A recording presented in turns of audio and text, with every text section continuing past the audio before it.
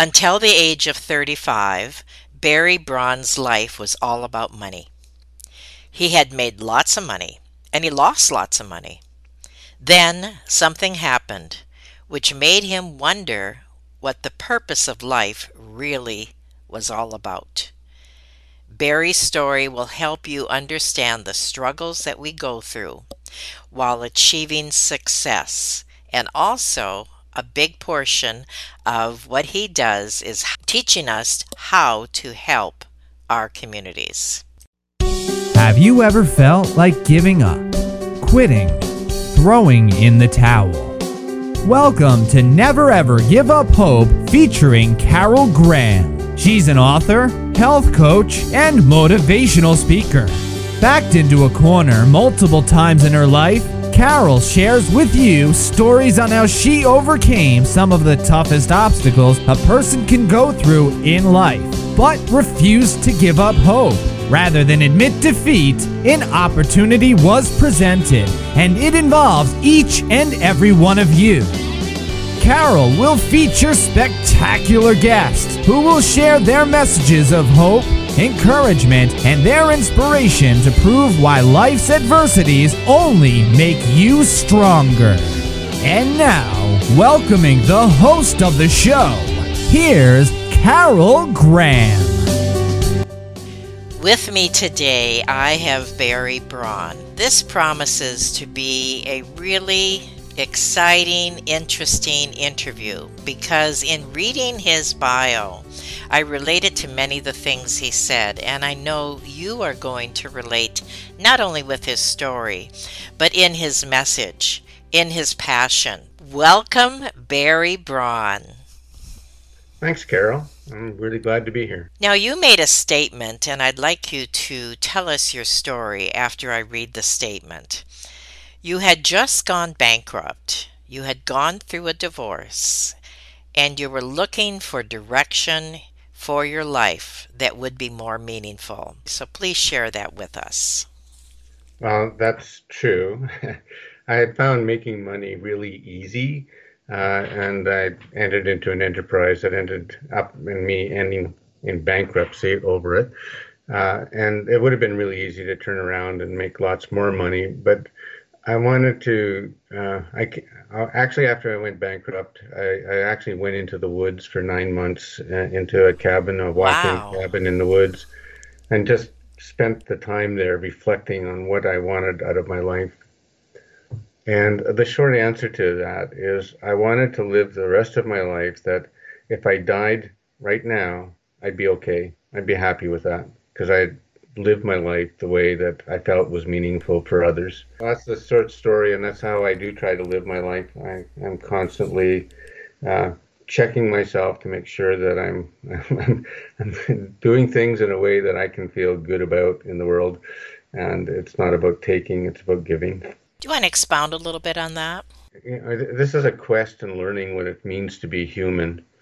And I think the human quest, the quest to learn how to be a better human is learning about what's really important in our lives, learning that we really get satisfaction, meaning, and okayness when we are doing something for the betterment of others or the betterment of nature, that we have connections that are really meaningful, like spiritual connections with others, with nature, with our beliefs in religion, whatever they may be. And and I think in our world today that a lot of people get caught up in busyness, and it's really easy to lose sight of it, or it's easy to actually even ignore it when things come easy in the way of money, and you can buy whatever things you need for happiness and that sort of stuff. But a little bit of hardship actually helps sharpen the perspective a bit, I think. So where would you suggest someone start? That's a great question. There's a study that's just been announced. It gets announced every 5 years. It's a Harvard study on what is true happiness for people. And happiness comes out of relationships, and those relationships are about not getting from other people, but sharing with other people and giving to other people. And so I would suggest that if somebody's wondering about this, they just find themselves a quiet place from away from distractions and wonder about their life in terms of how it is serving others, or is it only striving to get for themselves? Now, you mentioned that you took several months off, Yeah. and that's awesome. Not everybody can afford to do that, of No, course. and I don't think you You need know, to. you don't think you need to Ask then. yourself the right questions. Okay. And the right question is, how is my life going to have meaning? And it's not going to have meaning. I, I used to consult and coach business people, and there was someone I ran into. At the time, his net worth was around $100 million. So he was very, very rich. And he was also a very angry, unhappy guy. He was estranged from his son, Hmm. who hated him. And when I listened to his story, he said, I grew up in extreme poverty and I never want to be there again. And I asked him, well, you got $100 million, isn't that enough? At your age of 70 something, Mm-hmm. Mm-hmm. you're not going to run out of money. And he says, no, I got to keep going. Well, that wasn't bringing him happiness and it wasn't bringing him satisfaction, I don't think, from what I could gather from him. Uh, and he was missing out on the fundamentals of what it really means to be happy and human. Uh, so I think if people just ask themselves the right questions, uh, how is my life having any kind of meaning? When they look at that, that's a scary question, and often it can look quite empty. But then they can make a decision to do something about that and put their life into a life of service. And I think we've heard that a zillion times from a zillion wise people that a truly good life is a life spent in service of others or a service of nature or service of something other than yourself. It's interesting. The last person that I interviewed on this show made a statement that I know you will appreciate, and it said something to the effect, you may not be able to change the world, but you can change the world for one. And I Yes. think that's what you're saying. And sometimes that one, of course, is ourselves. But more importantly, it is for someone else. Want to expound a little bit on that? Because I think that goes right along with what you're saying, how you Well, feel about there's that. a metaphor that supports that. I think the metaphor is somebody finds a starfish on a beach and picks it up and throws it back into the ocean. And someone asked him, well, why'd you do that? And it's not going to make any difference to anything. And the person said, well, it makes a Oh, difference to right. that starfish. I am blessed with so many people telling me in ways that I didn't have any idea uh, that how I connected with them has made a big impact Mm, in their lives. So when you hear that, that is so gratifying mm-hmm. when you can know that. Not everybody gives you feedback. A lot of people just Right, disappear, right. right? But I had a young, well, he's not a young man anymore. He's now 40 something. But he was a young man when I first met him, and he really wanted to be in the movie business. And so I spent some time with him, helping him to clarify his thoughts about that and help him get on a path. And now, 20 years later, just made three different movies this year. I was incredibly thrilled with that. Um, and they're movies that are, they're entertaining, but they also have messages in them and that sort of thing. For me, where I've ended up going with all of this is into the realm of community and reestablishing the idea that we're meant to live in community. Mm-hmm. Community is the foundation of our well-being and has been since humans became humans. But in recent decades, we've kind of forgot about that or minimized that. COVID has sharpened our attention to it a little bit again, but it's still not necessarily the dominant thing in our life. You know, feeling a sense of responsibility for the people who live nearby to us. And so I've been focusing my own particular efforts in recent years on enabling communities to rediscover the importance of being connected across their differences, having a sense of belonging, and caring and looking out for each other. That developing a sense of responsibility to each other in the community. And that's been incredibly gratifying for myself. What kind of platforms do you do that on? Is that social media? Is that speaking? No, we've become one of the experts in the world, I guess. We all march to the story that's in our head. We act out the stories that we have about ourselves and the stories that we live within, like our community story. Every community has a story. And people more or less make that story true as they live in their community. So one of the things that we've been able to do is develop a process that enables communities to shift their story from wherever it is to some new story that is along the lines of connected belonging and caring.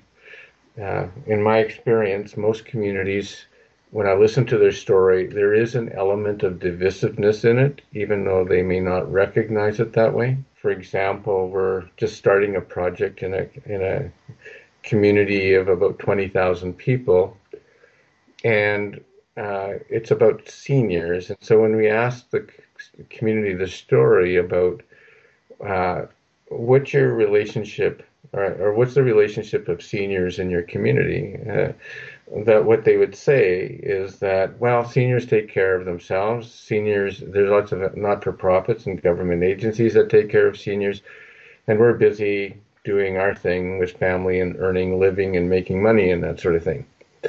And so in there, without them actually realizing it, they're being divisive between them, the mainstream part of the community and what they're calling seniors.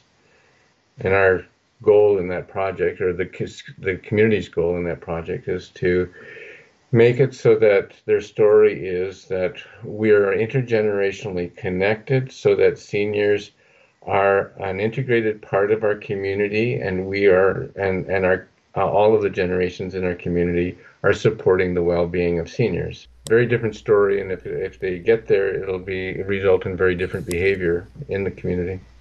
Now, you're obviously quite passionate about this. My question to you is, how do you get people to share that passion within the community? It's not actually hard. I mean, there is a process to it, but it's not that hard because most people actually want things like that. Most people are caught up in trying to do the knee-jerk hammer and nail thing of earn a bunch of money and that'll solve all my problems, and that preoccupies them, working on their career and that sort of thing, being very self-focused.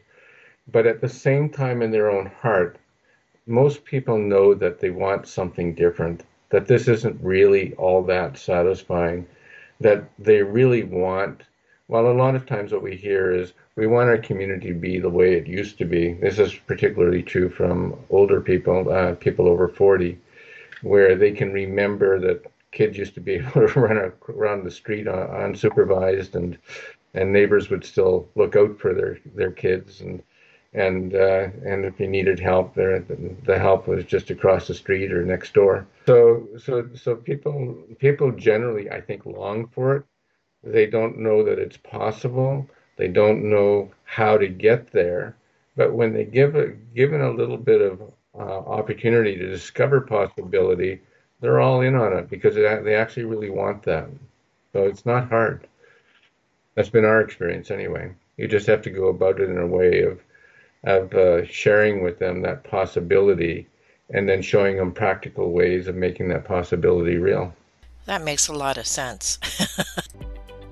Carol Graham would like to show you the path from misery to miraculous triumph in her fast-paced memoir, Battered Hope. She relates her determination to succeed as someone who experienced one horrendous nightmare after another: gang raped and left for dead, loss of a child, husband falsely imprisoned, and cancer.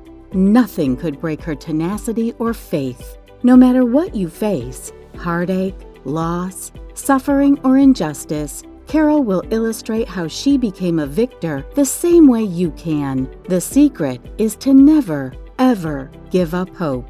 Order your copy at Amazon or batteredhope.blogspot.com.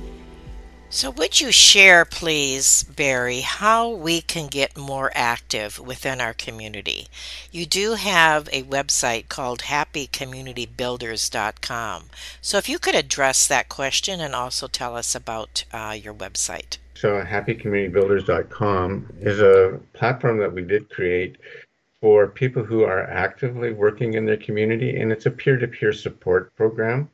Or a platform where people share ideas with each other. They causing a change in community can be really tough work, and so they offer each other moral support. People look forward to connections in it, and they also look for opportunities for collaboration with each other on that platform. So if there's anybody out there in your audience who is an active community builder, working in their community in any kind of format or focus, then I invite them to actually explore happycommunitybuilders.com. And they might find something interesting there for themselves. Excellent. And what about the Good Neighbor app? The easiest place to make connections in a community is with people who live next door to you. But I've been through communities where I've walked down the street and you see nobody on the street, and all you see is people driving out of their garage, in their car out down the street and away, or driving back in their car, opening the garage door automatically and disappearing in their house. Mm-hmm. Right? And same in apartment buildings. I've heard lots of people tell me about their experience in apartment buildings where they have no idea who lives next door to them. Oh my goodness. Right? These are the people that are closest to us. They're interesting people most of the time. And so what we did was we created an app called the Good Neighbor app, and it can be found at goodneighborapp.com. Okay. And it's we call it an anti-social media social media app because it's not just another app where you can exchange things with a group of people who you don't really know, or maybe you do know, but in the superficial way that internet tends to cause our conversations. It's an app that's designed to actually enable people to have real face-to-face conversations with each other. Wow. And so, for example, one of the features on the app is what's going on in our neighborhood. I think there's an old tree that's dying at the end of the street. I wonder what we should do about it. You make that as a little announcement. Meetings at my place, 7 o'clock tomorrow night. And your reply is, yes, I'll be there. No, I won't. But there isn't actually any discussion on the app itself. How is that different from like Facebook groups? We have local Facebook groups, that I look at every day, and constantly people are, sharing different things that are happening in the neighborhood, etc. So how is this different? So let me ask you, would you post on your Facebook group, I'm going away for 2 weeks, and would somebody come over and take care of my cat? Okay, good point. Right. So what is the privacy there then? Yeah, so on our app, 100% private. You're only connected to people who you want to be connected with. Okay. So you have the way the app works when you download the app is totally useless until you actually connect with somebody. And the only way you can connect with somebody is take your phone over to their phone and make the two phones connect with each other. Okay. And so you're forced to actually meet them and talk to them. Oh my goodness, that's awesome. Right? Yes.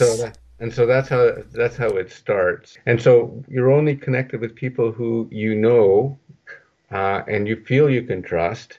And then when you put out a message, you can select only the people that you really want to. So if you're saying, I'm going away on vacation, and there's people on there that you sort of know but don't really know, and then there's the other people that you have 100% faith in, well, you can just select the people, the 100% people, and not let the other people know.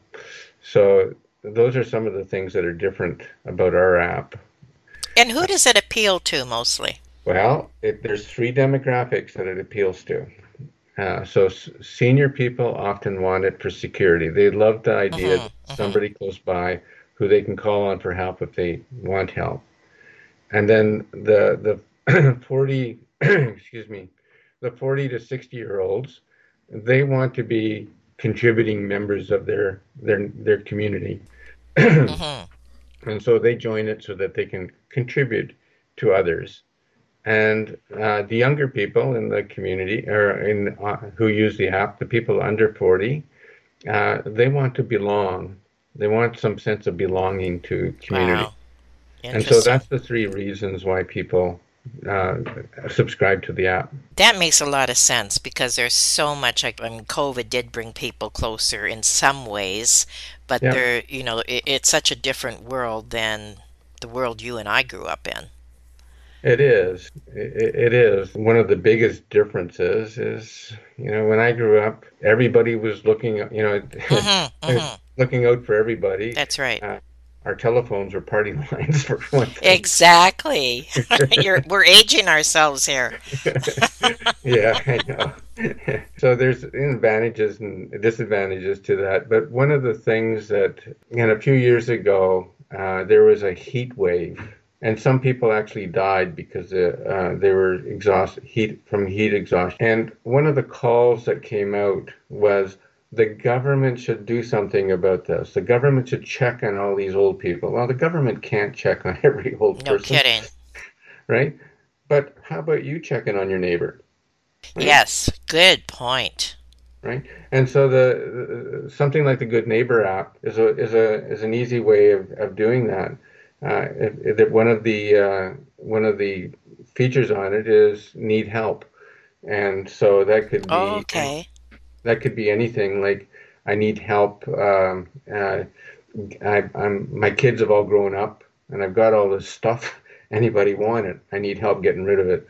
Uh, but it can also be need help going on vacation, need somebody to take care of my flowers, or I'm sick and can't get out, and I need somebody to pick up something at the pharmacy for me. It can be those sort of things, and people can have the security of knowing that's there for them. Doesn't matter what age they are. Feedback that we're getting is awesome. That people are really appreciating. One, that it's novel in the sense that nobody's watching what you're saying other than who you're specifically sharing it with, that there are no ads, that nobody's gleaning out your information as they are on Facebook and Nextdoor and some of the other apps. Hmm. Hmm.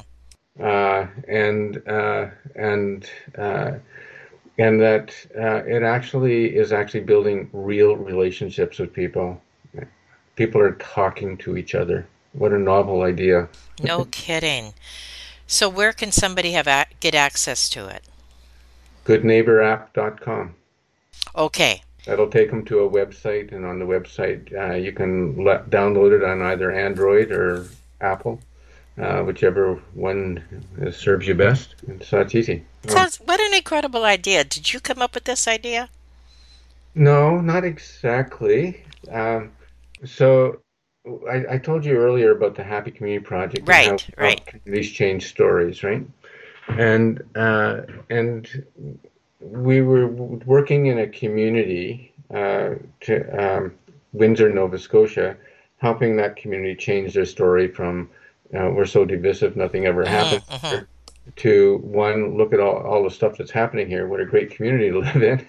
And one of the uh, core group leaders for that project has relatives over in England, and she was visiting them in a small village in England. And they had something called Village Helper. And Village Helper was the idea that there would be somebody on call, a volunteer on call 24 hours a day. And if someone needed help, you call this helpline for Village Helper, and then that person would start calling around the village until somebody agreed to go over and help Hmm. you.